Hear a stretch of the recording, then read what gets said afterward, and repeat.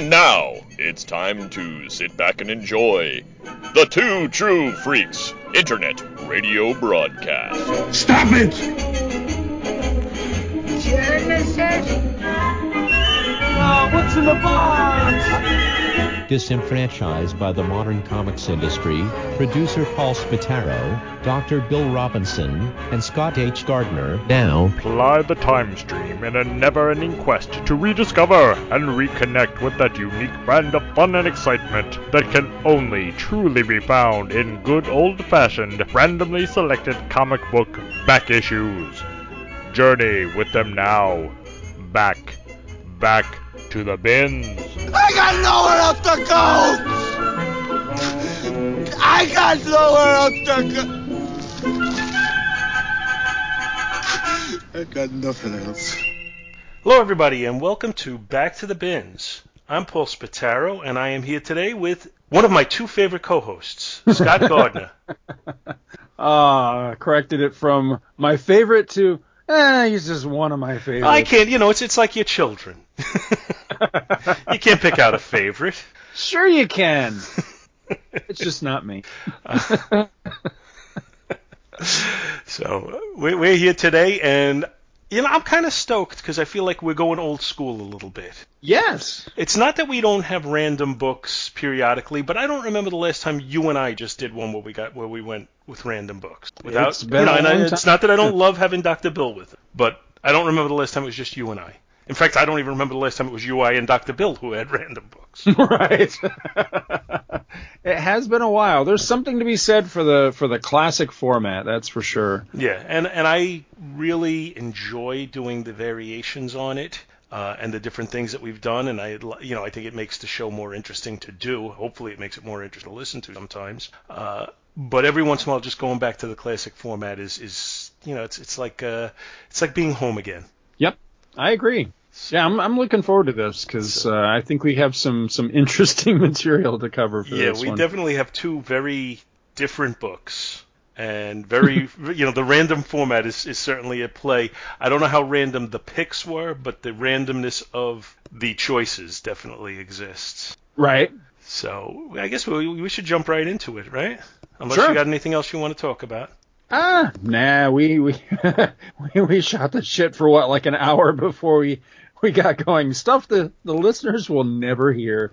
So Yes. I'm ready and raring to go at this point. All right. Well, so my book today is The Marvel, and it's from April of 1978. It's the relatively new book of the two today, and it's Captain America and the Falcon, number 220.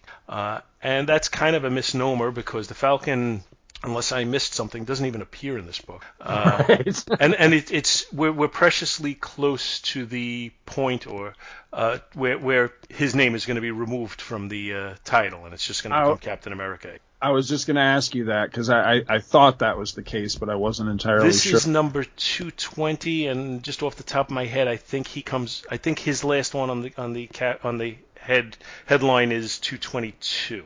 Because at this point, we went through the Steve Englehart era with the Secret Empire. Then after that, we had a Red Skull. Captain America was disillusioned, then he became Nomad. Then the Red Skull revealed the Falcon was kind of a sleeper agent for him all along. And then we had the Jack Kirby era. And then the Jack Kirby, that was the Jack Kirby solo era, which was, I think it's enjoyable as heck, but it's batshit crazy. Now let me ask you, did you know that off the top of your head, or are you looking at something on that? No, I know this off the top of my head. Damn, dude, because you called it perfectly, because 222 is that one, it's got one of my favorite wacky covers. It's the one where Cap is being assaulted by the Lincoln Memorial. Abe Lincoln Vampire Hunter is coming after Cap. That is the last one to be bannered, Captain America and the Falcon. The very next issue, 223, is Cap. I just got this comic not long ago, within the past year. He's being assaulted by Animus, man, on a quick glance, which looks like anus. I'm like, what? I need to look into Animus a little bit more to see something like what's up with that character, because I believe Animus is, I think it's a Freudian, I may be way out of I'm definitely out of my depth here, but I think it's a Freudian term, and it's the female portion of the psyche that's kind of masculine. But Animus, as presented in the comics, I think is a female that turns into Animus, but I think Animus is a male. Yes. Oh my God. Where did this character appeared not long ago in, like, you know, quote unquote modern day? Well, I believe the character appeared in an issue of Deadpool that we did on our Deadpool maybe that was score it. episode. Yeah. Because I know I had seen the character in something that was fairly recent. Yeah. Okay. It's cool because 223 is an awesome. I want to say that's a Tom Palmer. I think it's an awesome cover, except for Animus. Animus is just really weird looking. Strange. It almost very reminds strange me of character. that. Oh yeah. It almost reminds me of a cross between who was that big-headed freak in Spider-Man? I know who you mean, the Mindworm. Mindworm is like a cross between the Mindworm and the hybrid from Rom, who was like a hybrid. Oh yeah, that was the one with like the X-Men. Half Dire Wraith, half He was a mutant Dire Wraith. Yeah, freaky looking thing, but yeah. Yeah, but you gotta love it.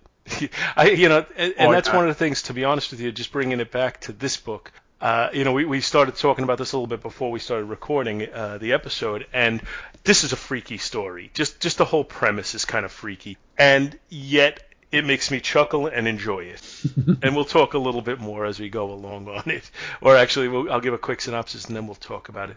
So the cover, which is by Gil Kane and I believe Dan Adkins, shows Captain America being pummeled by a giant Captain America with your typical nameless drone soldiers behind, kind of doing some crowd control, it looks like. And the giant Captain America says, "You're good, Captain America, a human fighting machine, but you met your death the day you tackled the colossal Ameridroid." And it's I don't know, it's kind of typical Gil Kane. We have some real Gil Kane typical things.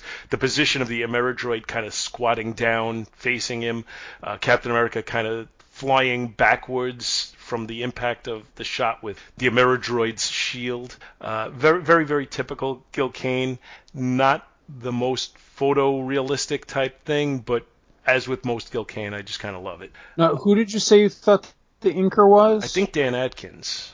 According to Mike, Mike's Amazing World, it's Klaus Janson, which I can see that. Okay, and I will. It's funny because I'm a mark for Gil Kane. Love me.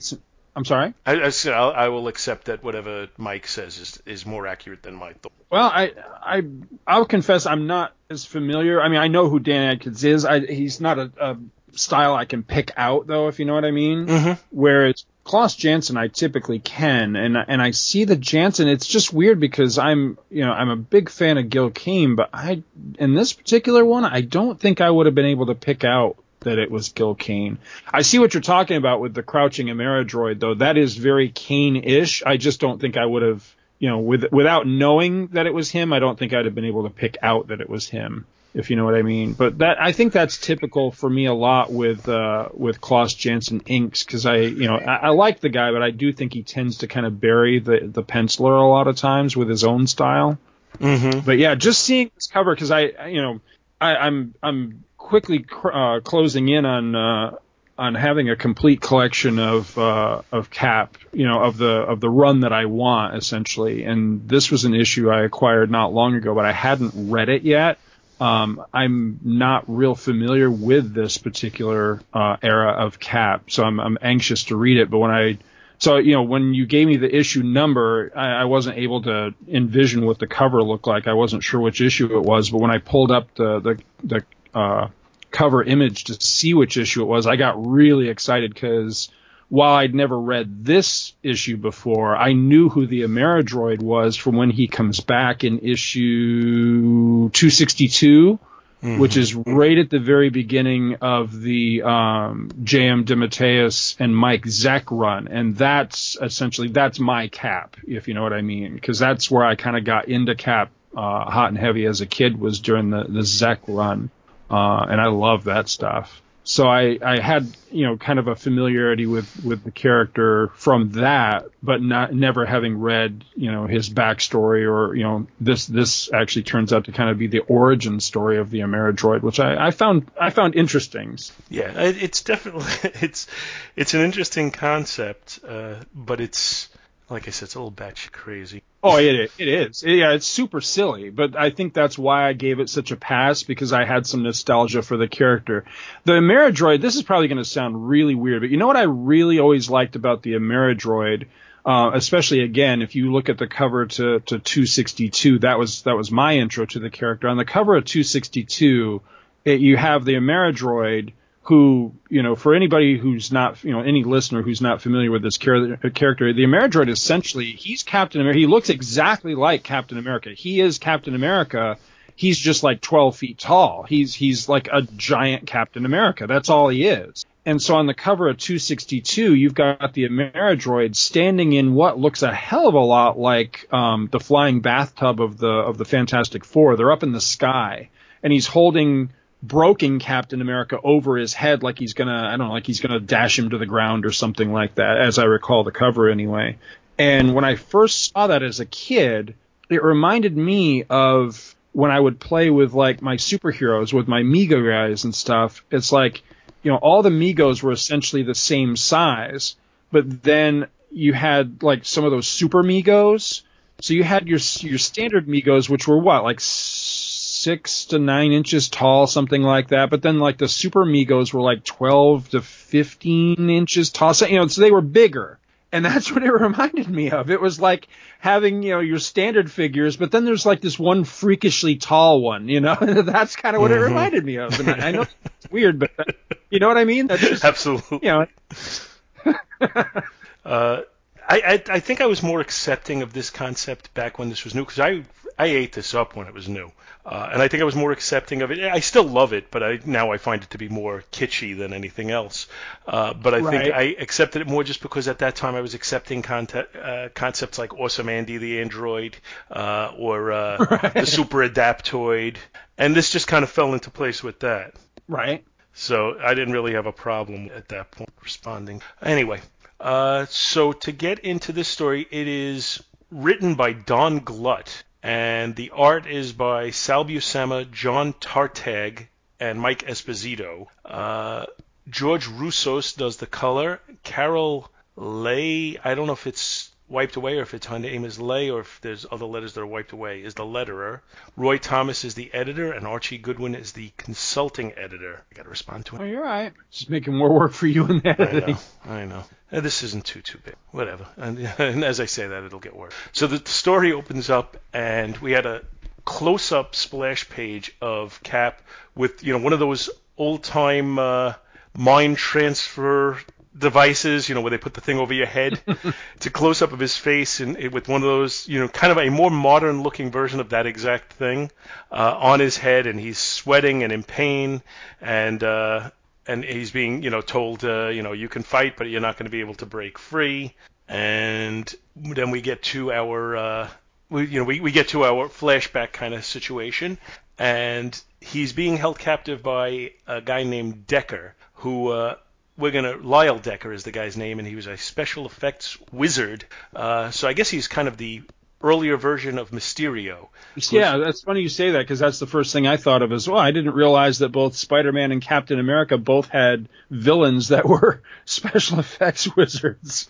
I don't know, I don't know if this is an attempt to work something in that actually existed in the Golden Age, because I'm totally unfamiliar with this, or if this is totally a retcon. Certainly the story we get here is a retcon, but it's he may or may not have existed back in the 40s. I don't know. I don't know out there. So with Cap as a captive, he decides to tell his story. So he's in a Nazi submarine where the Red Skull is beating on him for failing to have killed Captain America.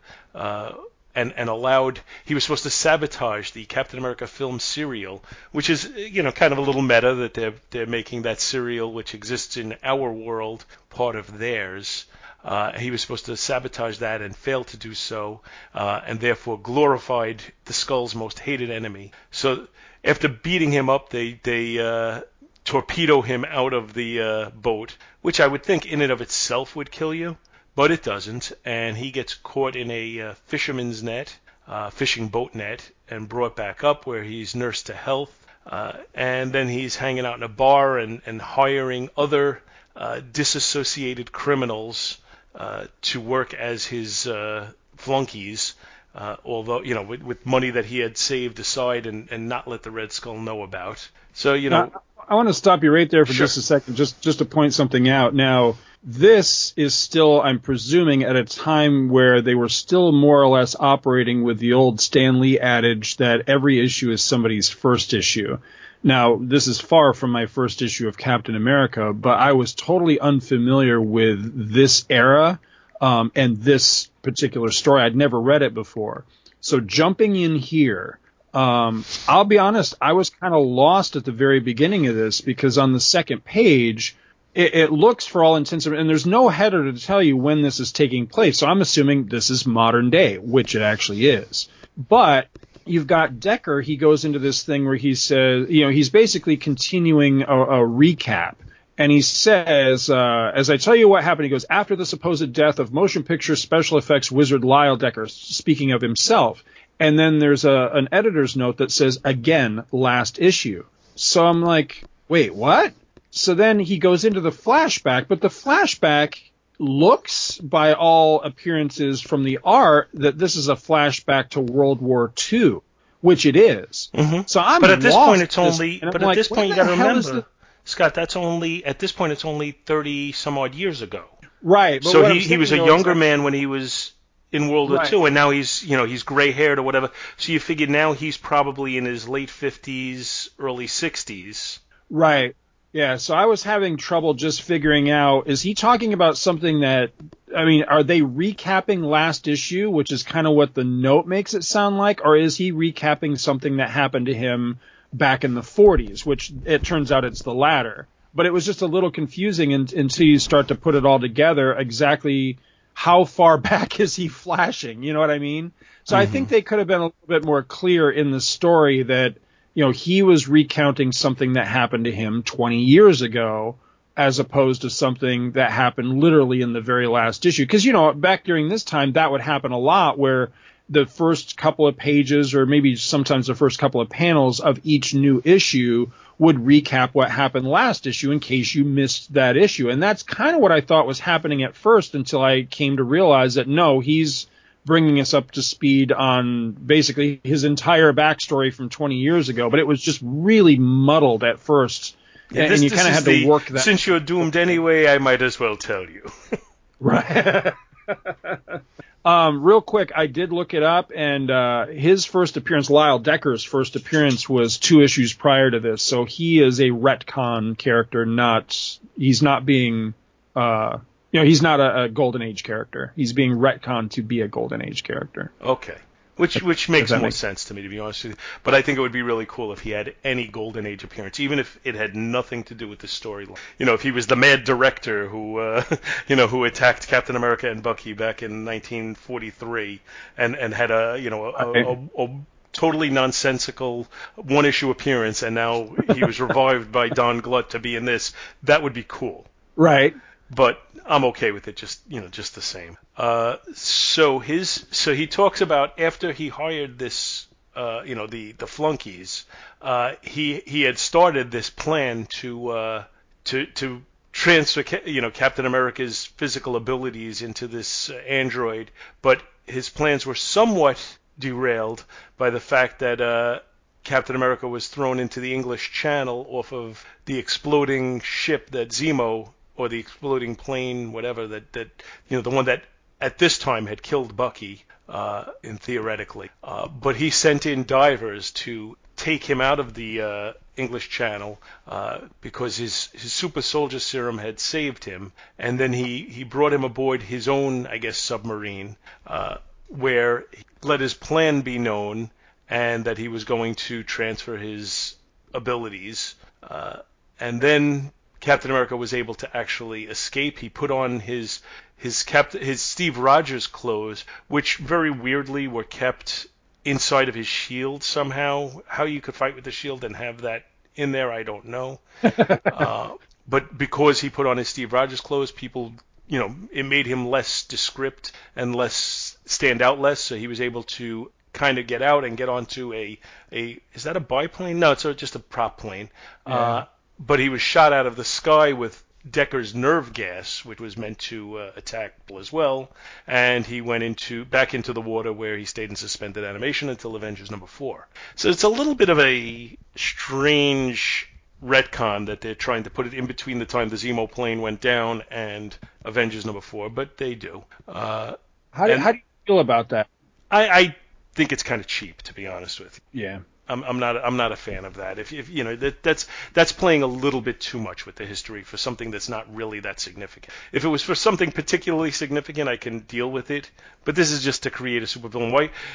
Why they had to have that whole scene? It almost feels like filler a little bit. It could have been that he made this plan, and that Captain America was shot down, and that he had to wait his 30 years for revenge. It would have been more simple to just do it that way. Now, accepting the entire fact, because I think it has to be pointed out, accepting the fact that Cap's entire, being, trying to thwart Zemo's plan and the plane exploding and him falling into the ice, that is a retcon.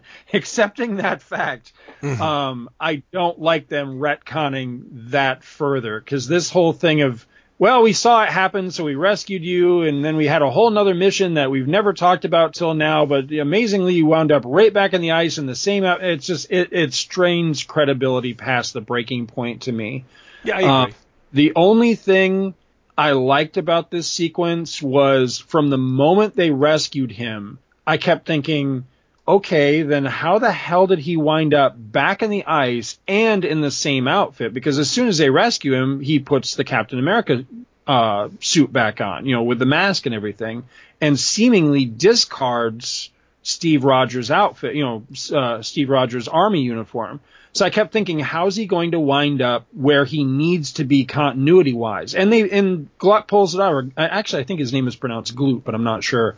But anyway, how's he going to wind up back there? So that part of it, how he worked that out, I kind of liked, even though the overall retcon I thought, frankly, was kind of stupid. The only other thing about this that I thought was kind of interesting is that now it more syncs up with movie continuity, because now Cap goes down in a plane into the ice like he does in the movie, as opposed to just, falls into the ice. But that's very weak, because overall I really didn't like this retcon.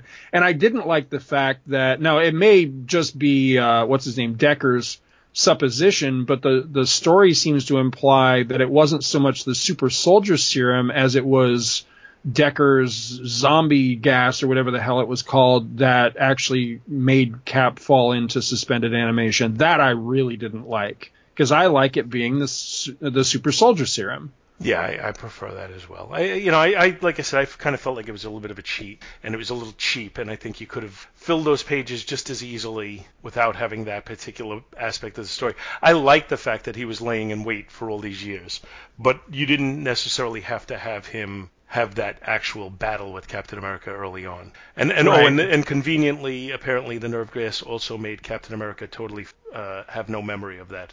Right. Anyway, so then we come back to what is then current time, and we see the giant Ameridroid standing next to the sitting Cap. Decker puts himself into the other brain transfer chair, and they bazoom Cap, and he clearly feels a lot of pain.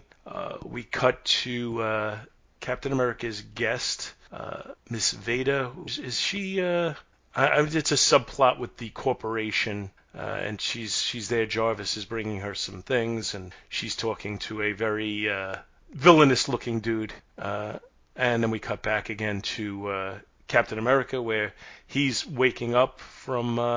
actually, we don't even know if he's waking up. We just kind of see him with the head thing on, and we see Decker, his body clearly with no life in it, but the Ameridroid starts moving, and then we see Captain America show some that he's awake, and he says, "Good God, the Ameridroid moving, breathing, alive." And the henchmen say, "Leader, is that you?" And the Ameridroid says, "Do not be deceived by my new color scheme. I am Decker, but I am more. I am the vanguard of a new world order. Today the new order strikes." And then next issue, Awesome is the Ameridroid. Still to come this issue, a special Falcon featurette. So there is a short Falcon story written by Scott Edelman and drawn by Bob Budiansky. And it's kind of, it's filler. It's a 5 or 6 page thing where he fights this really weirdly costumed crossbow guy who tries to take Red Wing captive, and Falcon dresses as puts an overcoat and a hat so he looks like a bum, and catches the guy off guard and beats the crap out of him and lets Red Wing free. And that's about it for that. So I guess it is technically still Captain America and the Falcon in this issue because of the little short story. Right. But that really wasn't my purpose, and we want to get off on that. We can give it just a quick discussion. So, like I said, I think the story is a cheat to go into that time era that it does the way it does. And I think the story is kind of dopey with the whole Ameridroid thing and everything. One of the things I do like, and I think you could have played on really well if you went into motivations of Decker, is he has reasons to hate Captain America and the Red Skull. And I think you could have made it really interesting for like a 3-way battle somehow. Right.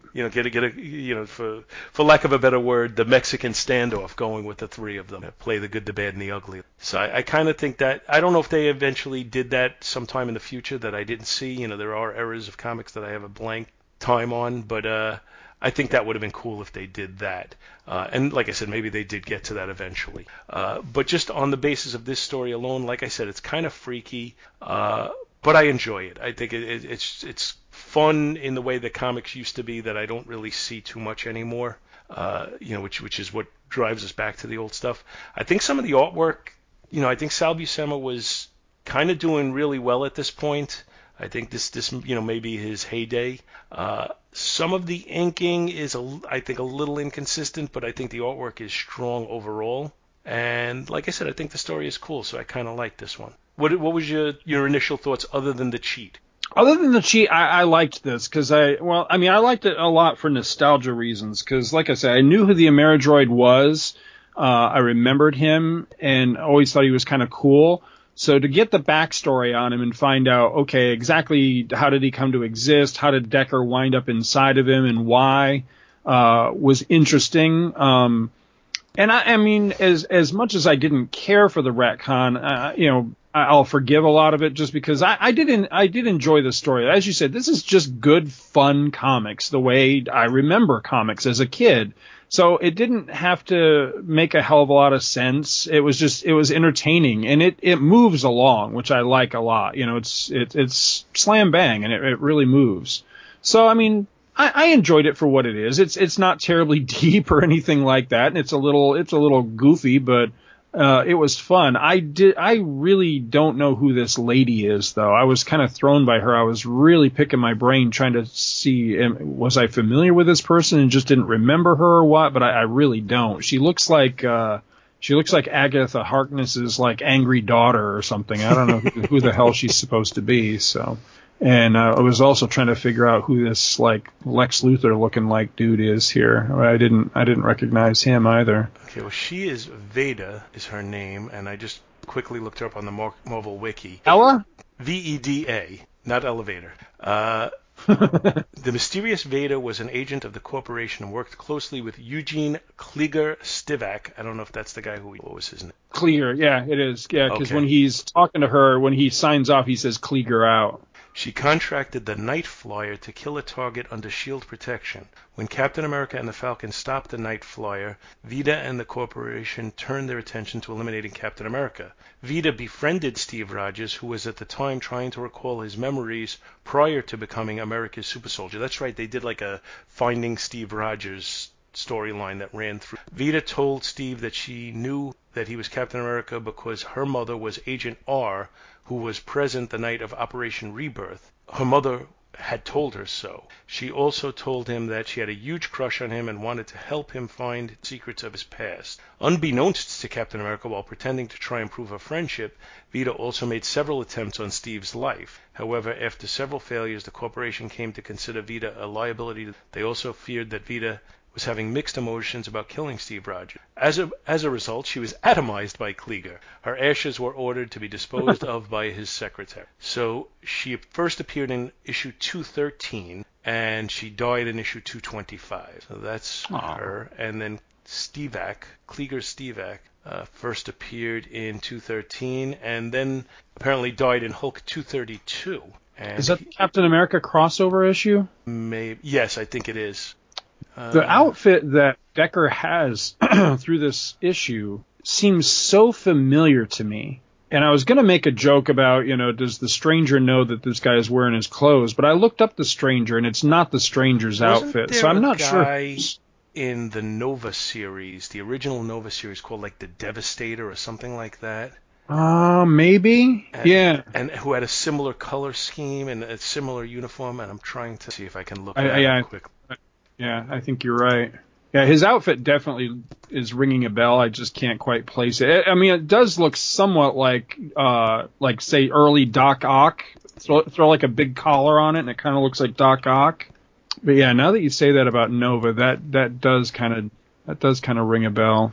And I think I may be getting the name wrong because I'm trying to do a quick wiki search on that, or a Google search rather, and I'm not finding it. But I think there was a character in Nova, and he had like he had a uniform like this, but his face looked more similar to Mephisto, only like kind of a bluish color. The character I'm thinking of, but the costume itself looked similar. If I'm thinking of the right guy, and I'd have to do a little search, and I think it's gonna take me too long to look it up for in the show. Right. But if somebody listening has information on it, by all means, let us know. Yeah, that is kind of tickling my brain, but it's been a long time since I've done maybe it was the Corruptor, not the Devastator. Now I'm Corruptor, thinking... that kind of sounds familiar. Try and quick search. That's him, but that's who I'm thinking of, but the uniform is not the same as Yeah, his is more like, who's that guy? Purplish. Marauder in Daredevil? Was that his name? Yeah. Well, at least I figured out who I was thinking of, for what it's worth. Right. I was wrong about his actual appearance similarity to this guy, but that's who I was. Anyway, tangents abound. Was there ever an explanation for why the Ameridroid was a giant freak? Why didn't he just create, just another Captain America and then become Captain America? Why did he make him a giant android? That I never understood. I mean, granted, he's a cool visual and all, but was there an actual reason gave? I think you're gonna go. I think you got to go with the fact that he had some sort of psychological fixation on Captain America. That's why he made it look like Captain America, and that he made him giant like that in the thoughts that he would be more powerful, fearsome. Right. That reminds me of one of my favorite lines in the whole thing.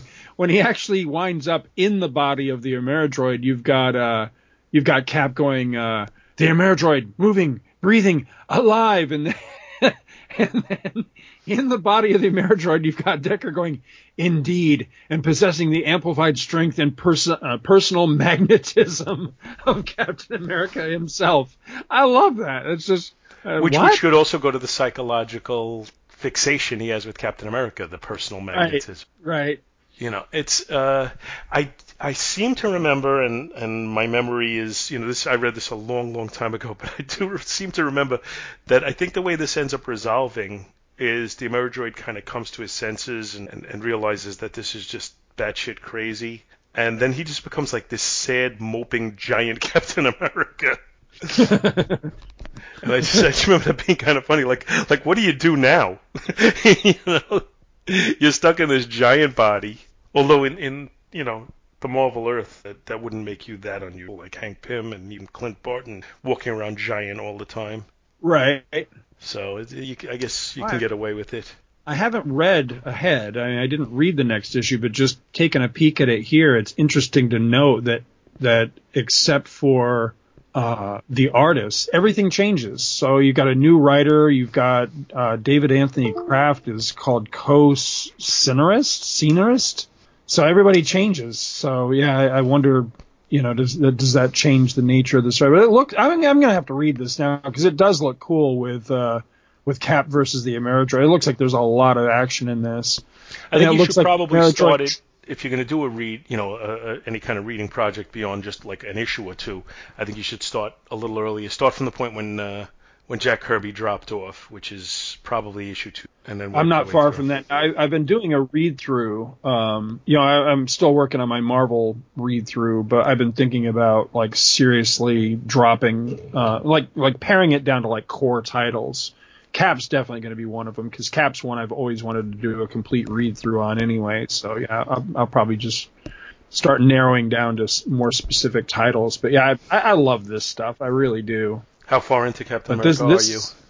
Like 108, 109, something. So I'm still pretty, yeah. But what I may do is just pare it down to like very core, like Cap, Thor, Iron Man, Hulk maybe. I don't know. Although Hulk's kind of hit an arrow, I'm like, ugh. Well, Captain America, unless my memory is wrong, Captain America will hit that.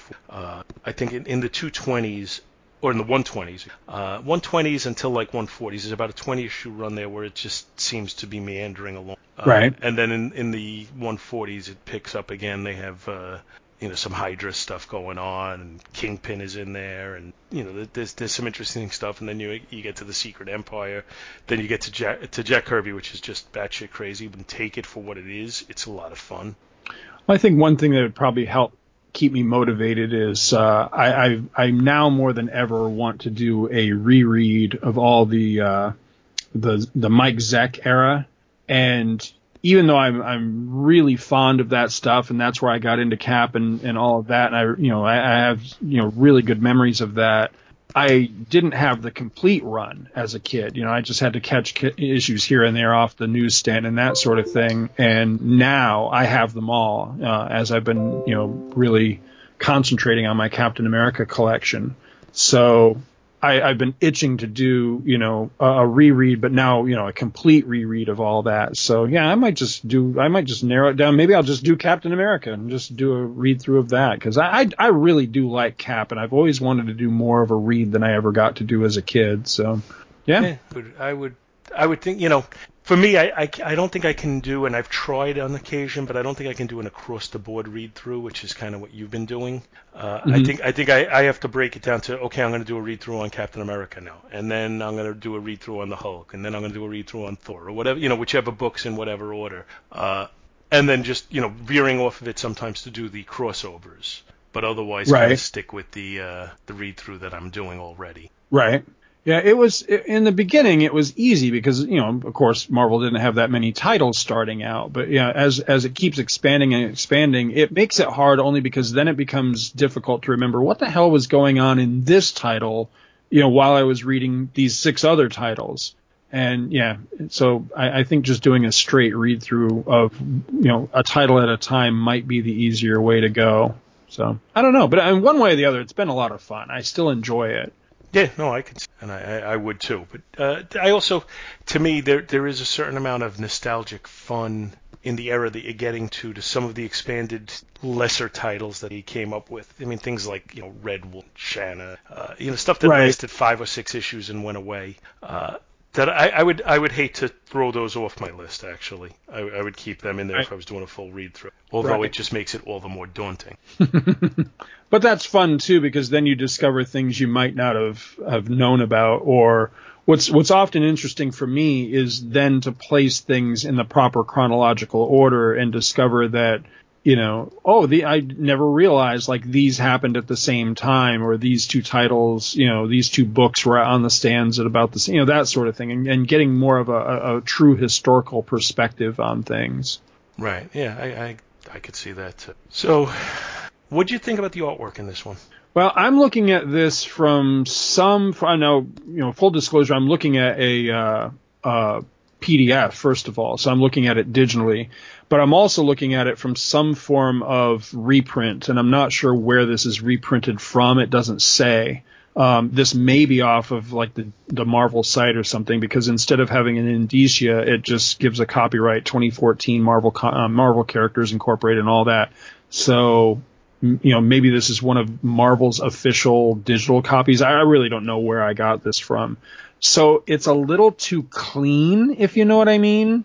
And it loses that charm of, the old shitty newsprint, which to me is just how comics from this era should look, if you know what I mean. Mm-hmm. I'm also, one of my, I have so many read-through projects going on right now. This is why, if anybody's like, God, he's still on the Marvel read-through. Well, yeah, this is why, because I have like umpteen going on at the same time. But I'm doing a read-through of Jim Aparo Batman right now. But I'm reading it through reprints. And while they're beautiful, they also lose a lot of that 70s charm, because now they're clean and bright and, all of that. So it loses something somehow. And that's how I feel about this. I like the art, and there's nothing wrong with it per se, except that it doesn't look like what it is. It doesn't look like a comic book from 1978.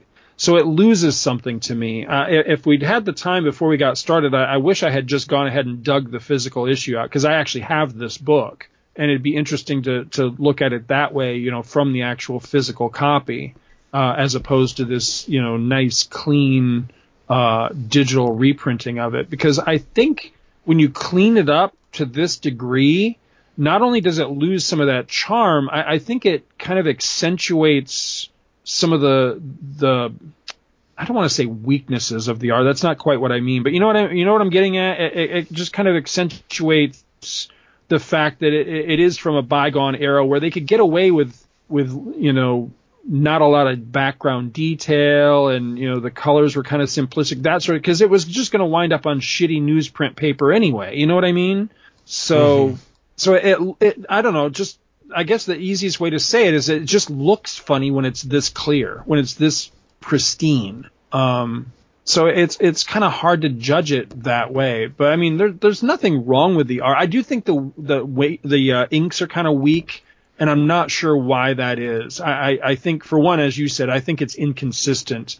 I'm not familiar enough with Tartaglione or Esposito to be able to tell you like which pages are whose or which panels are whose or whatever. But it's clear to me that it does switch up from page to page. Like, there's some pages you can tell is one art style, one inking style, and there's other pages you can tell is the other, but I'm not sure whose is whose. Yeah. Whoever has the thicker line of the two, that's the one I prefer better. The one with the thinner line looks rushed and unfinished to me. I think the thicker line is Tartaglia. I'm not 100% sure of it, but I think so. Yeah.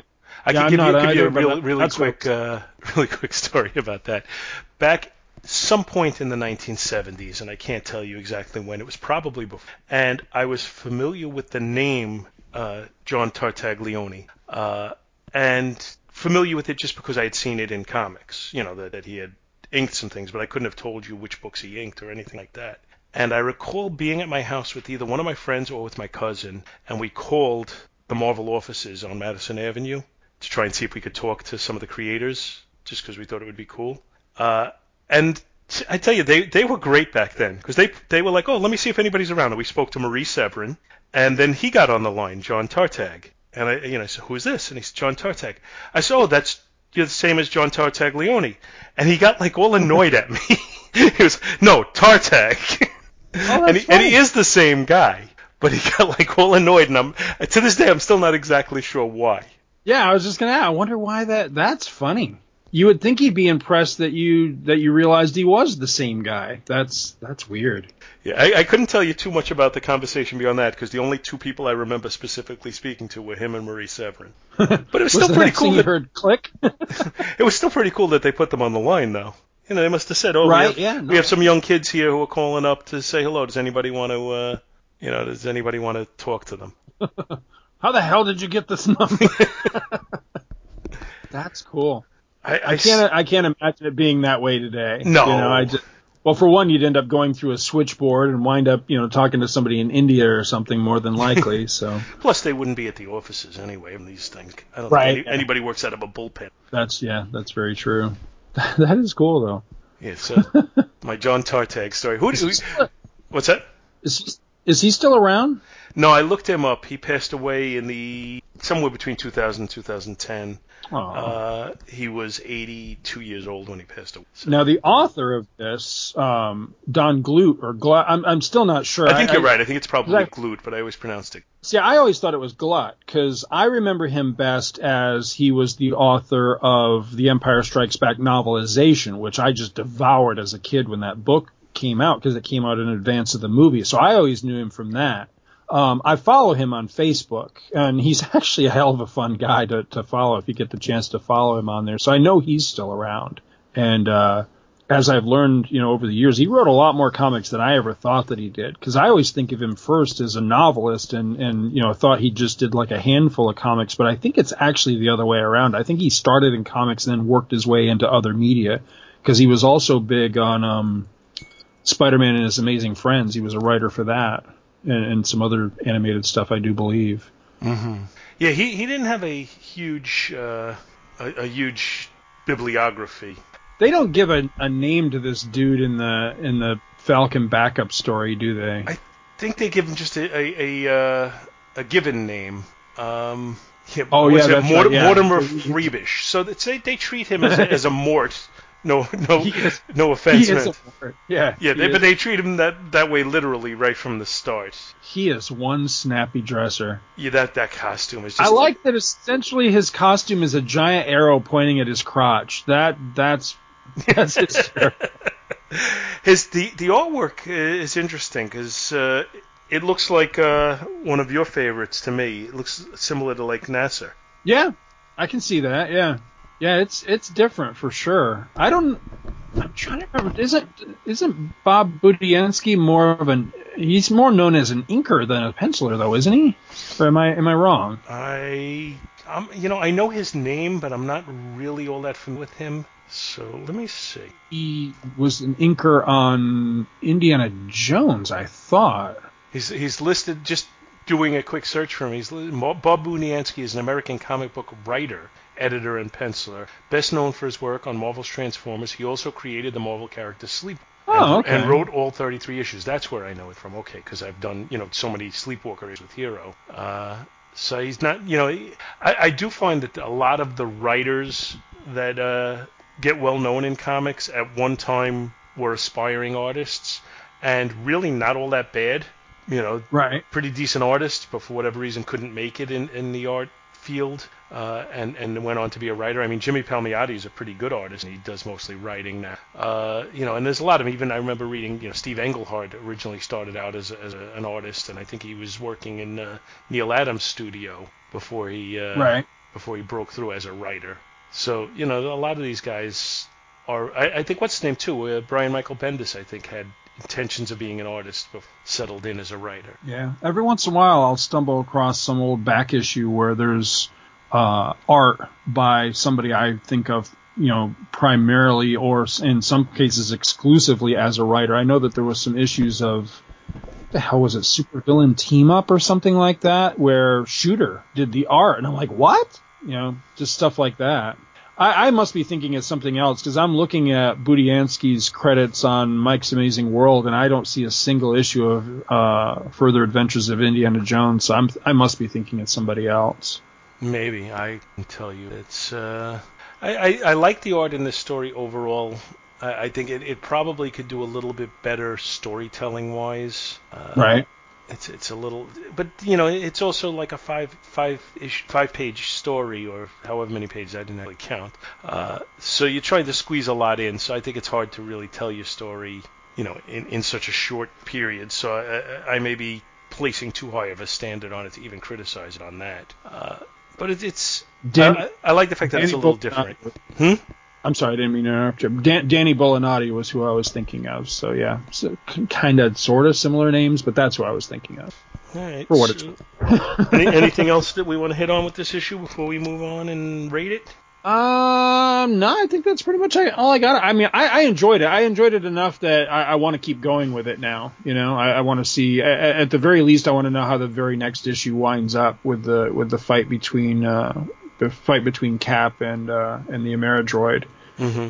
Because I didn't realize it until I looked it up. But that cover for the next issue, I'm not sure who the artist is on it, but I love that cover.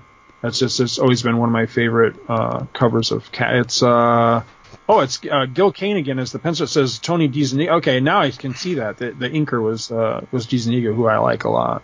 But yeah, it's Cap just charging into a hail of gunfire essentially, but it's just really cool the way it's done. Okay, yeah, I'm just punching that one up. Yeah, that's kind of an iconic look, almost a poster image. Yeah. It looks a lot like, I have one of those big 3D posters that you can buy. I think I got mine at like Hobby Lobby or something. The image on that looks a lot like this. It's not the same one, but it looks a lot like it. Very similar. So to rate this one, the cover is interesting because it feels like there's almost too much going on, and at a first blush, the crouched down Ameridroid, like the positioning of him, I find a little off-putting. But then the more I look at it, the more I think it's pretty creative and clever by Kane to manage to squeeze the giant figure in there and give you the discrepancy in size, and yet still have it, fit on the cover. Yeah, that's what he's doing. Is he's just fitting this enormous figure into the space provided, because that logo is just massive. So yeah. Yeah. Otherwise, he would have to do a pull back way further, and then right.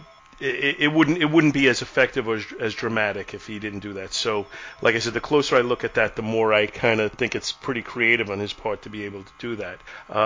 So the Ameridroid is a little freaky looking because of the positioning, but I give it credit for exactly what we just discussed. Oh, God. Sometimes you just can't fucking win.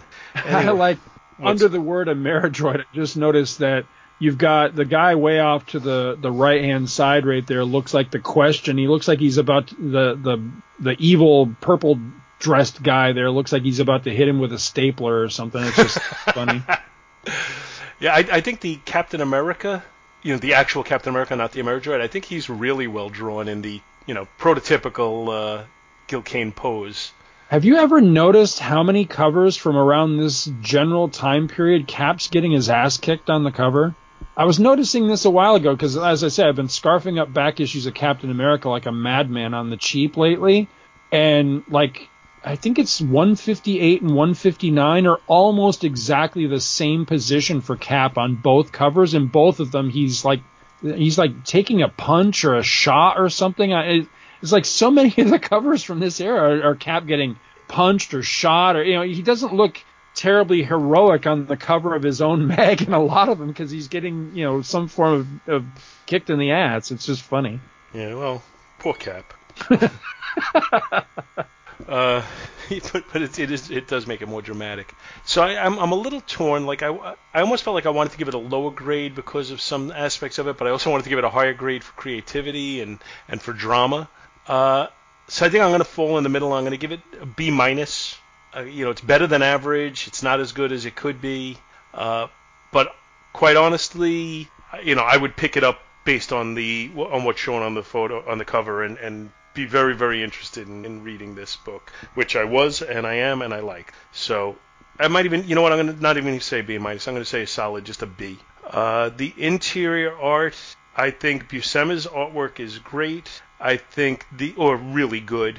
I think the inking is pretty decent on both ends, but I'm just, as you pointed out, I'm not thrilled with the fact that it's a little inconsistent, that you had two inkers, and you can see a little bit of a difference between the two of them. So I'm going to it's nobody's fault, but I'm going to take off points for the inconsistency, and I'm going to give it a B- where it probably could have been, if it had been either inker through the whole book, it probably would have been a solid B. But I'm going to say a B- because of the inconsistency. And the story is, I want to give it a really high grade because it's fun to read, and I want to take points off because retconning Cap being thrown into the ice thing. I feel like that's a cheat, and that he should lose some points for that. So I'm going to go B- on that, where I might have gone higher if not for the cheat, and I'll give the book a B- overall. I think that's perfectly fair. Let's see here. Cover. I like the cover, but I don't love the cover. I think part of what brings it down for me is the big yellow streak in the back. Basically the sky is yellow, which is just kind of a bizarre color choice on that. It does feel a bit crammed into the available space, but that said, I think it's making great use of the available space. So it's clever in that aspect. And I like that there's a lot of stuff going on in the background, because that's one of the things I always liked as a kid with old comics was, paying attention to what's happening in the background, whether it was, Superman flying over the city or fighting somebody, or, people falling out a window, like on that. There was one cover I remember us talking about with, like, I think it was Daredevil falling out a window or something, and just all the stuff that was happening on the street with the passersby. I love stuff like that. And this one's just fun because, as you say, you've got the guy about to get clouted with a staple gun or whatever the hell that thing is that the guy's. I love stuff like that. So, and you've got rubble all over. So it's interesting. It's visually interesting. I do think that, as is kind of his shtick, I think Clausen Janssen's inks are just way overpowering, because when I can't tell Gil Kane is Gil Kane, something's wrong with the art. And that's entirely on Jansen with this. So yeah, art-wise, I think I'd have to go like I think B- is pretty fair, because I do enjoy the cover. It's just it has a few issues. The hardest grade of all in this one for me is going to be the interior art, because now which Buscema is this? Is this Sal or John? Sal. Because I like them both. I really do. But I don't know. There's a lot of this that I believe it's because of the inks. There's a lot of this that looks a little weak to me. The flashback portions with the Red Skull just looks, I don't know. He just looks rushed or something. He just doesn't look, he doesn't look very good, frankly. And there's a lot of that throughout the issue with certain faces and things like that. But, one of the things with both the Buscemas that you could never fault them for was just the pure dynamism of their art. Much like Kirby, there was just a power that they had to to their stances and to the different panels. And, they were great with the, the dynamic, the action stuff. And I like that. It's just, the finished nature of it looks unfinished in a lot of places. And again, I think a lot of that's because of the inking. So art wise, I don't know. It's probably going to sound harsh, but I think I'm going to go a C- because I'm not crazy about it. I think it could be a lot better than what it is. It's not bad. It just could be a lot better, but it's better than average. And then story wise, I really liked the story, and that's even forgiving, something I really didn't like, which is messing with, this retcon of, when Cap gets thrown in the ice. I like it, keep it simple, the plane blew up. He couldn't save Bucky. He falls in the ice. He gets frozen and we thaw him out, 20 years later. Keep it simple. This whole thing of messing with this portion of the timeline where Cap actually had one more adventure, before he was, that's just stupid to me. It really is. Frankly, it's just really stupid. That said, Glute was clever in the way that, he pulled Cap out of the ice, used him for, a half an hour or whatever, and then put him right back where he found him. So I got to give him points for that. At least if he was going to do it, he had the respect to put him back where he found him. So, and the rest of it, I enjoyed probably more for nostalgia than anything else. Because is it a great story? No, it's not. It's pretty damn silly. But just having a fondness for the Ameridroid, it was fun to see where he came from. So I enjoyed it on that level. So story-wise, I'll be generous. I'll say a B-. It's probably more of a C+, but I'm going to say B- because I really did get a kick out of it. And it's just damn fun. At the end of the day, more than anything else, it's just fun. I enjoyed reading it. So overall grade, I think I'm going to match you with a B-, honestly, because I really did get a kick out of it. All right. Okay, so Captain America being done, I guess we're off to your book, which is... Wow, it's old. Yes, what is the oldest book we've ever done on this show? Do you know off the top of your head? Not offhand, but I think this might be. This may be it. All right, so for this time around, we're looking for our DC book. We are looking at Superman 2. No, not the movie. The issue, Superman number 2 from fall. It's dated fall 1939. According to Mike's Amazing World of Comics, was actually on the stands August 22nd, 1939. So, yeah, going way back for this one. What is that, 80 years? Yeah. All right, so cover 80 on this years one now is- plus since we're in 2020. Right. Yeah, it'll be 81 years this August. That's crazy. That's crazy to think about. That's that's a lifetime right there. Oh yeah. All right, so cover on this one. Give me just a second to pull up my images here. All right, here we go. Cover on this one. The art is by Superman co-creator Joe Shuster as the penciler, with inks by Paul Cassidy, which is a name I do not recognize. It depicts, it's a very simple cover on this one. It's Superman, arguably you could say in flight, although at this time Superman did not yet officially fly, so it's Superman leaping, but Superman's in the sky. He's above kind of I'm presuming that's like a snow-capped mountain behind him. Mm-hmm. It's just a very simple image of Superman in the sky. It's 10 cents cover price. The 10 cents is very prominent on it. It's like I say, a very simple cover. You've got the number 2 up at the top, the Superman logo in blue, which is interesting. So 64 pages in color, and then below that it says another complete book of the astounding adventures of the one and only Superman. Now, we're just looking at the first story in this particular book, which was written by Superman co-creator Jerry Siegel, and art was by the aforementioned Shuster and Cassidy team. Some history on this story. So this particular story, you have to remember during this time, Superman had just hit it big, right? He just debuted just a little over a year prior to this in Action Comics #1 and was a big star right away. And Jerry Siegel and Joe Shuster were doing all the stories for Superman and churning this stuff out as fast as they could.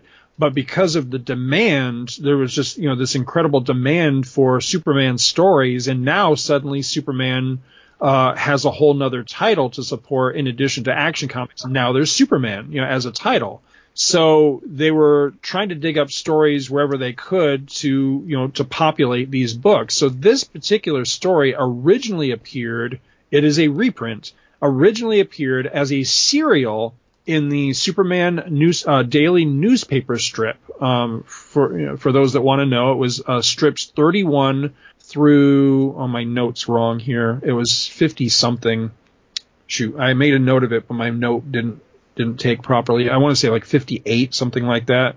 But the dates were February 20th through March 18th of 1939 is when this appeared in newspapers, and was printed originally in black and white in the newspaper, so it was not color. It has been colored for this reprinting in Superman #2. Oh, that's cool. What is this from, Paul? I was just doing a search for the cover, and that came up. So I'm not sure. It looks like a scrapbook kind of image. That's neat. I wonder if that's the whole image. You know what I mean? Before they kind of truncated it by putting the verbiage on the cover. No, well, the actual Superman himself looks slightly different. Oh yeah. So I think they took the image from Superman #2 and then tried to ape it for purposes. And for anybody listening, it's a cover. It says Superman scrapbook. It looks to be almost like a notebook, like a wire-bound notebook, which I think that's probably more realistically what it was. And it's got a similar image of Superman over a mountain range, only the mountain range is slightly more expansive. And then off to the right, there's some lightning lines with the SOS written in between it, so showing that he's, I guess, responding to some sort of emergency call. Right. And I would think it's a notebook, is all it is. That's cool. Yeah, I've never seen that before. That's actually neat. So originally this story was untitled. It had no title. The title that it has come to be known by, The Comeback of Larry Trent, was given on the contents page of Superman the Dailies, which is a reprinting in which the original newspaper strip version of the story was reprinted and colored, in which, coincidentally, I am currently reading. So, synopsis for this particular story. So, before we get into this, got a question for you, Paul. Shoot. Have you ever had to synopsize a very simple story that when you were done with your synopsis, you realized that it was actually quicker to just read the damn story than it was for you to synopsize it? Yes, I have. That's Dr. Bill's world. Yeah, that's exactly how this turned out for me, because I sat down this morning mere minutes before you and I were supposed to go online and start recording to synopsize this, and about halfway through I'm like, damn, this has taken me forever to synopsize this very short, simple story. So anyway, here we go, folks. Strap in. So one evening, while out searching for someone in need of assistance, Superman sights someone falling off a bridge. Superman, who couldn't yet fly in the fall of 1939, dives after the figure, who's a man, and grabs him. Deliberately, Superman receives the brunt of the shock when they strike the water. Later, when they reach the shore, Superman finally gets a good look at the guy that he saved and realizes that he looks familiar, although he can't immediately place his face. The man revives and is seriously annoyed with the Man of Steel. "Fool," he cries, "I was committing suicide." He attempts to give our hero what for, and his fighting stance jogs Superman's memory. "I've got it," says Superman. "You're Larry Trent, ex-heavyweight champion of the world." Superman asks the former champ what drove him to suicide, and Trent relates his tale of woe. His manager was a crook who made a deal with gangsters for the champ to lose, but knowing Trent would never agree to take a dive, instead drugged him so that he was KO'd and then lost his title.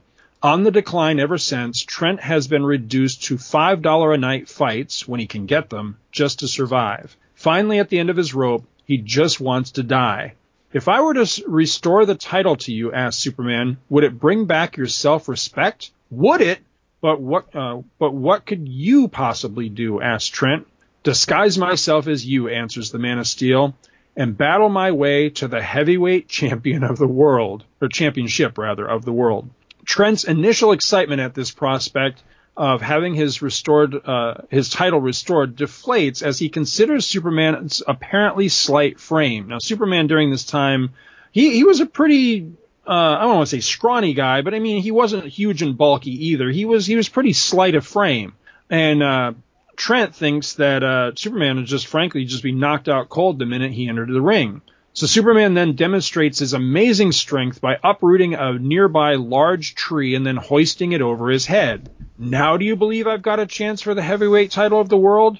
"Of the world? Good Lord, of the universe!" I love that line. And so Superman scoops up Larry and leaps across town. Remember, he couldn't fly. Leaps across town to an apartment he has rented for emergencies. That's what the caption actually says. "This is where you'll stay for the next several months," he tells Trent. So this story, while rather short, apparently is months in the happening here. Next, he applies makeup to expertly alter his features so that he is the spitting image of Larry Trent. Now, it's important to point out that initially I was really looking forward to asking the listeners to the show, did you know about this superpower of Superman's? Superman, in the very earliest days, actually had malleable features where he could actually change the shape of his face to disguise himself as other people. I misremembered this story as one of the instances where he did that. And now I'm struggling to remember, did he do that prior to this story or after this story? I don't remember. But in this particular story, it actually says he uses makeup. He does not just change his face.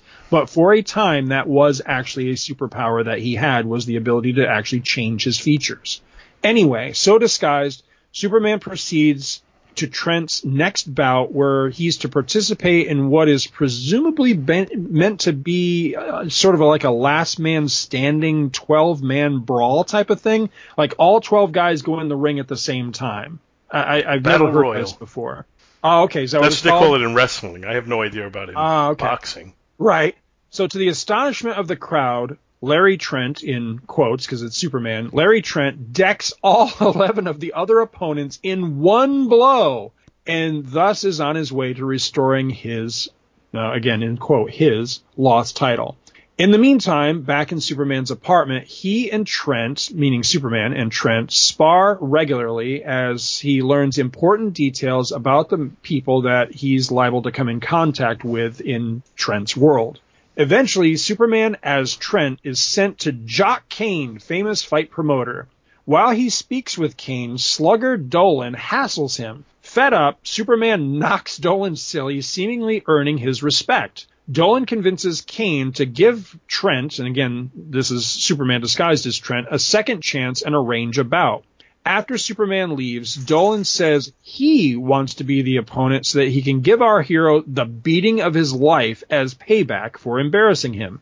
But things don't quite work out for Dolan as he expects, and Superman, again disguised as Trent, is declared the winner, and when asked by a newspaperman if he's going to make another try for the title, responds that he's not going to just try, he's going to get it. Later in his dressing room, Superman, still disguised as Trent, meets Trent's old shifty manager, Tom Croy, who promises to put him back on the top of the heap again.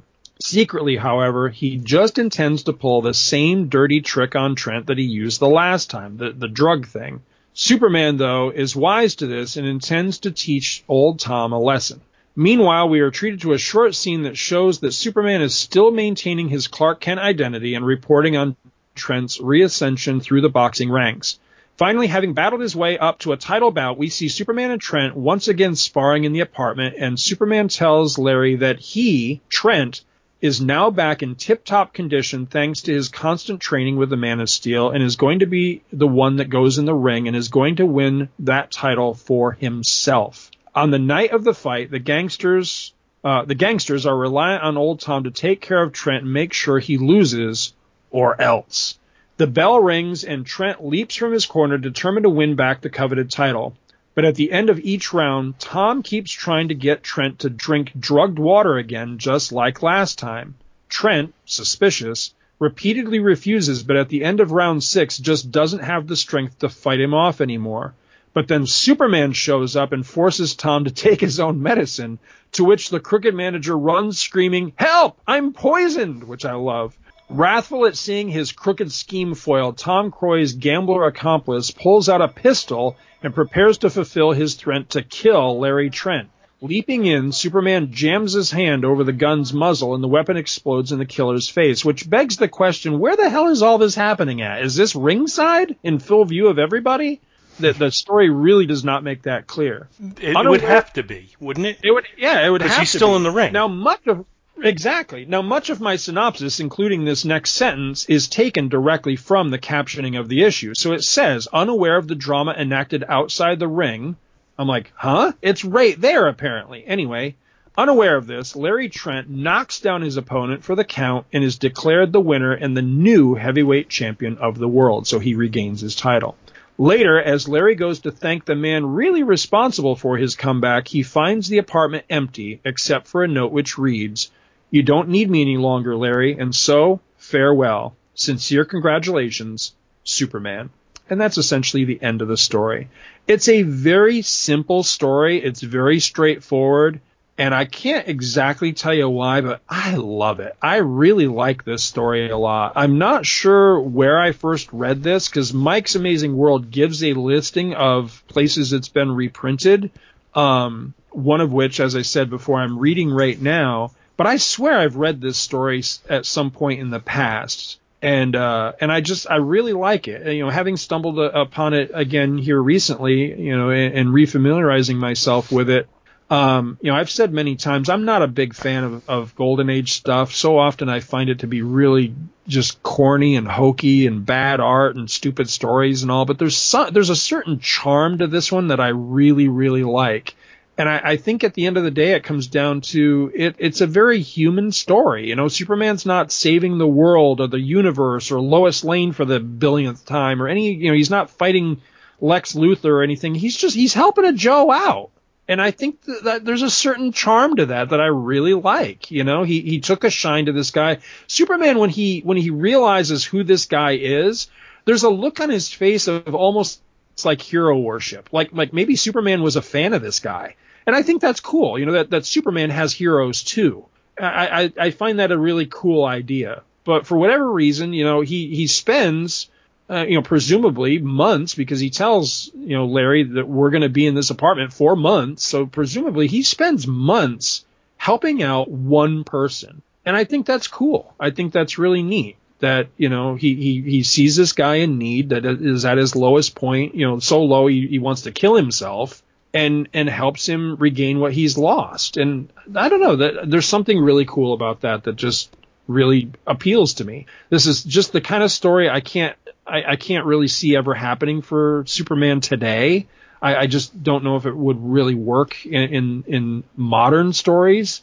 But this is fun. This is a real Golden Age gem as far as I'm concerned. What did you think of it, Paul? I don't remember ever reading this before, so this was my first experience with it. And picturing it as a daily comic strip actually makes it better in my mind.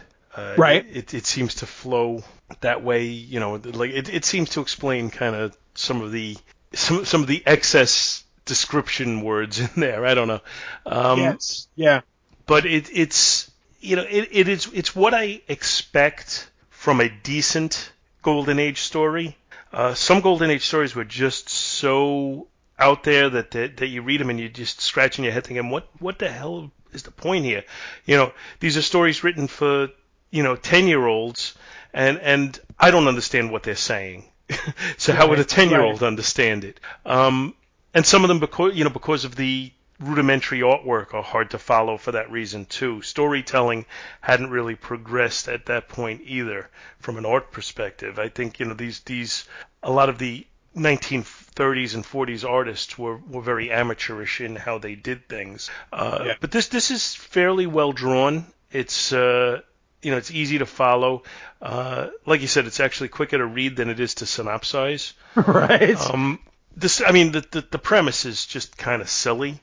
That he's going to put on makeup and pretend to be this guy and spend months getting back to where he should be. One of the things I did like about it, though, because if Superman went out and completed the task and knocked out the champion to get the championship back for him, I think that would have been, in Superman's mind, a cheat, and it would have been out of character. I think he needed to have him actually win the title himself. Right. So I like that they did that. Yeah, I do too. There's another story very similar to this that was later, where Superman does kind of a similar thing for a guy. It's funny because in that one, Superman doesn't seem as altruistic. He actually seems almost mean-spirited about it. There's this guy who's essentially, he's just a complete puss. And it annoys Superman. And so he decides, I'm going to make a real man out of this guy. And he's almost, I want to say vindictive. He's not vindictive, but he's almost kind of a jerk about it, And it just doesn't work near as well. And in that story, it runs the same risk of, I kept thinking through the whole story, if Superman solves all this guy's problems for him, then the guy learns nothing. And everything's kind of a cheat.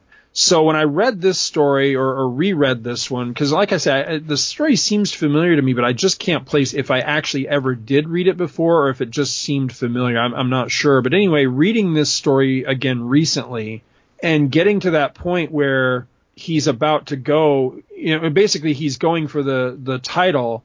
I had that nervousness, like, well, if Superman just does all this for him, then that's not right. But I really like the sequence where he tells Larry, well, I've set it all up for you. Now it's up to you. I really like that.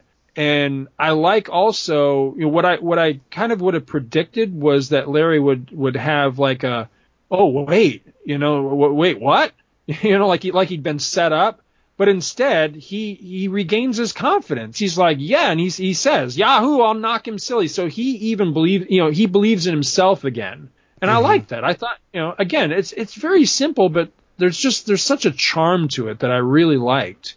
And he does, he gets back in there and he takes care of business. Yeah. I think one of the other things I really liked about this story is, it really demonstrates something that was very characteristic of this Superman, because Superman would change a lot from what he's like in these early stories to what we know as Superman today. But during this time, and it's really greatly demonstrated in this story, is that Superman really thrilled with his own powers, and he wasn't afraid to show off. I don't know that he was ever necessarily a bully, although I guess it could be argued he would bully the bad guys. He would clearly, he wasn't afraid of giving somebody a good thrashing or something.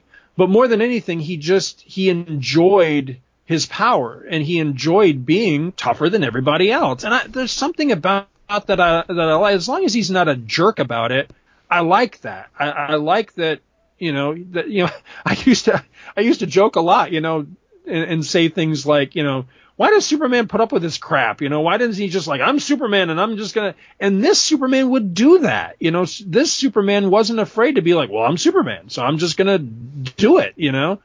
And I like, that when he knocks out all 11 of those other guys, and he just stands there and says to the ref or the promoter or whatever, he goes, got any more? I'd love that pose. He's reveling in his power over regular men. And I don't know, again, I really like that, but he's not doing it in a weird way or in a jerk kind of way. He is tougher than everybody else. And he wasn't afraid to kind of show off a little bit sometimes. Yeah. And it's misdirected, but there's almost a feeling like everybody deserves it because of what they did to Larry Trent. And it's misdirected because these guys he's knocking out didn't do it. Mm-hmm. But just the same, you feel like, well, whatever has to be done to get this guy back what he deserves is justified. So for that reason, you almost feel okay with it all. And, without documenting anything, it seems that it was fairly well thought of that boxing was very corrupt, especially back in the days before there were commissions to really, look at what they were doing and who was doing what. So to take aim at them back then in 1939 was probably a pretty reasonable thing. So I'm sure there were guys, without giving documentation of it or anything, and without looking for authority for what I'm saying, I'm sure there were guys who were corrupt in that way and did things to I don't know about slipping poison to their fighters, but did things to throw fights and to take advantage of the gambling aspect of things. So for that reason, I feel like it's almost it almost hits home in that regard because it almost seems to be realistic. Some of it's funny. The guy tries to give him a hot foot, and he ends up burning his own finger. Just kind of silliness, a lot of it. But it is. I think I need to be in a golden age mood to read these kind of books. Right. Because it's so different from what I grew up with. But when I read this, I was in the right frame of mind, and I really enjoyed reading. Everybody looks like a palooka, too. Everybody, including Superman. Right, yeah. Yes. Except when he's Clark Kent, then he looks like a dignified businessman. But other than that, everybody looks like they're ready to go 3 rounds. But it was fun. I'm glad you picked this one because it's an era that I don't visit that often. And like I said, I do have to be in the right frame of mind for it. But if I am in the right frame of mind, that's a lot of fun. And this one was, and I would. Cool. Well, we ready for some grades? Yeah, I think so. You go first. All right. I'll do cover, although there's many other stories in this book. It was a huge book. I'm trying to remember if the other stories were reprints or if there was any originals. I don't remember. But anyway, the cover has no bearing on the story, but I'll grade it anyway. I like it. It's super, super simple. So I'll say a B. I mean, it's fun. It's interesting. I think, for someone back during this time, it'd probably more than likely get you to snap it up off the stands because Superman was the hot thing at the moment. So I don't think it really had to do anything more than just have him on the cover, which it does. The art for this particular story, it's very basic. It's pretty much what you would expect of Golden Age Superman art. But that said, I think it's well done. And you really pointed something out, Paul, that I hadn't thought of, is that it's easy to follow because there are, because I'm reading a lot of this early Superman stuff right now, and there are in Golden Age art in general, but even in Superman in particular, there are a lot of instances in the artwork where you can't tell exactly what was supposed to have just happened. There's not the flow that comics would eventually have. There's not quite the language yet. I didn't have that problem with this particular story. And another problem that comics from this era had a lot of times is figuring out the order of word balloons. Because again, they hadn't quite adopted the language of comics yet to where you knew exactly what the flow was, and you could tell by looking at the panels what the order of speech was. They hadn't perfected that yet. So in a lot of early stories like this, you have to go back and read things a couple of times to figure out the order of the speech. That I don't have that problem in this particular story, so I like that. The panels seem to be placed properly where there's like one above the other or whatever, so you can read it left to right like a natural book or like a natural story. So it didn't suffer from those problems, which is probably another reason that, whether consciously or subconsciously, I enjoyed it more than I enjoy other stories from this time period. But anyway, we were talking about the art. Art-wise, it's so hard to grade art from this time because it's just not really my bag. But that said, I like this. It's not, it's by far my preferred style or whatever, but I enjoy it. I can follow it. And some of it, in its own way is dynamic. I love the panels where Superman's just showing off and just kind of reveling in his power. Those are instances that really work for me. So I don't know. I'm going to say, I'll say a C+.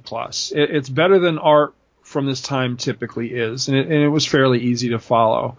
Story-wise, I'm going to give it a straight-up A. I really enjoy it. Now, that's with the caveat of, it's a product of its time. It's very simple.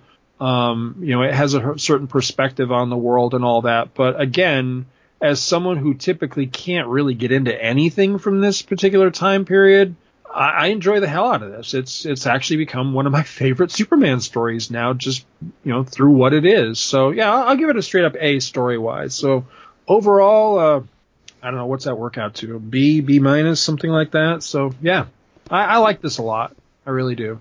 Okay. I think in order to be fair in the ratings, we kind of have to look at this as a product of its time, as you mentioned. I think if you I don't think you can fairly rate this by today's standards, art or story-wise. Right. But, again, like I said, I kind of have to get myself into a golden age frame of mind to read books from this era. And, because of the way you set this up, it made me realize a lot of times that is similar to back in the days when we'd get the Sunday paper and I would read the funnies. And there would be the ongoing storylines, either Dick Tracy, Annie, or whatever, which, surprisingly enough, Annie was actually a pretty good cartoon strip in the day because it would be continuing stories of her adventures. Or the one that I guess I read the most probably back then was Dondi. So that, I'm sure that makes me seem very, very old, but it is reality.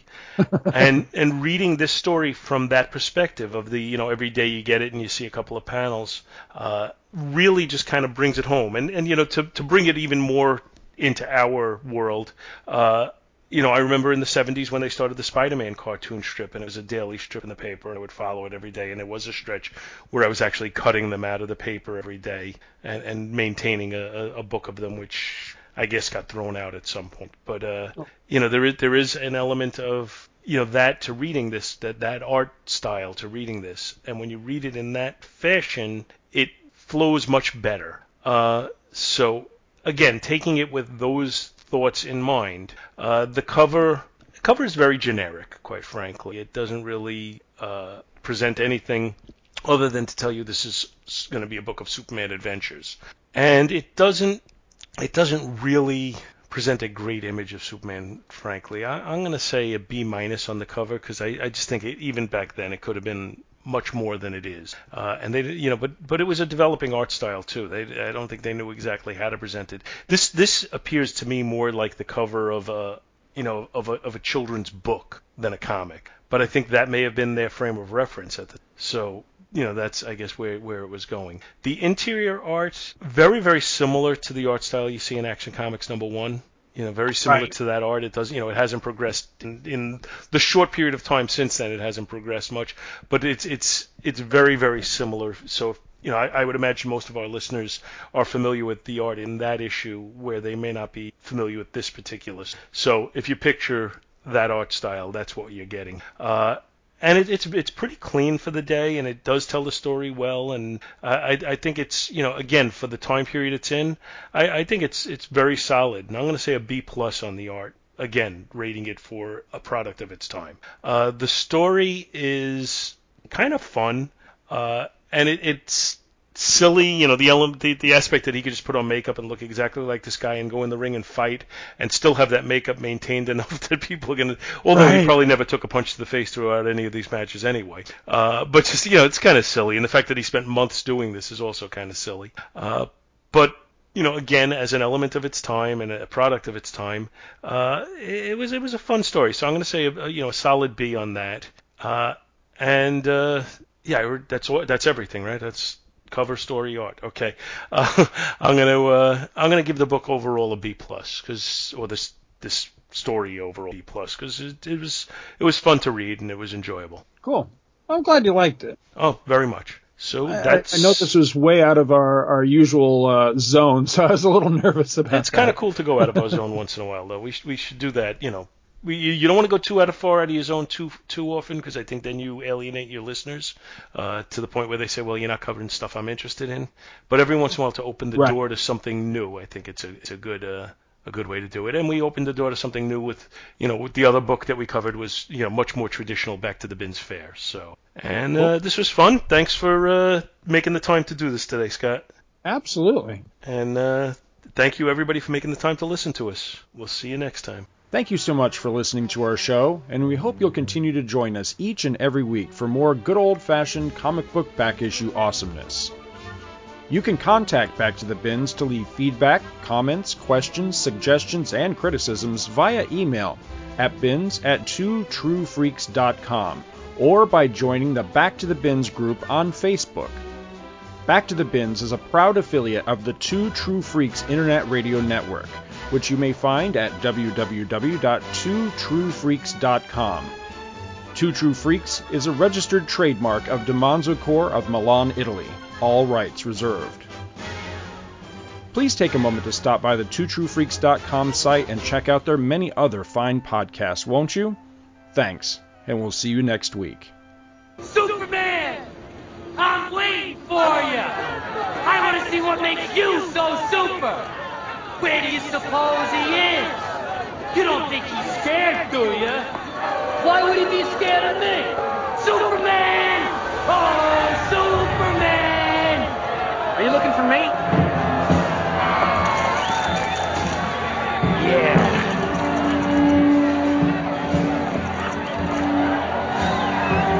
What's your pleasure? A prize fight. Marquis of Queensberry rules. Of course.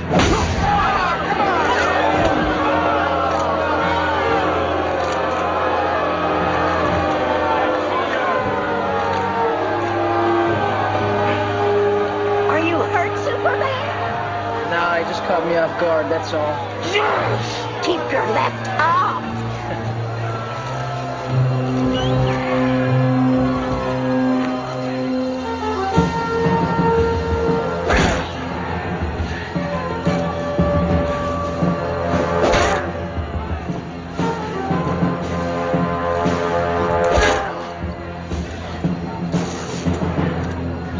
Something wrong?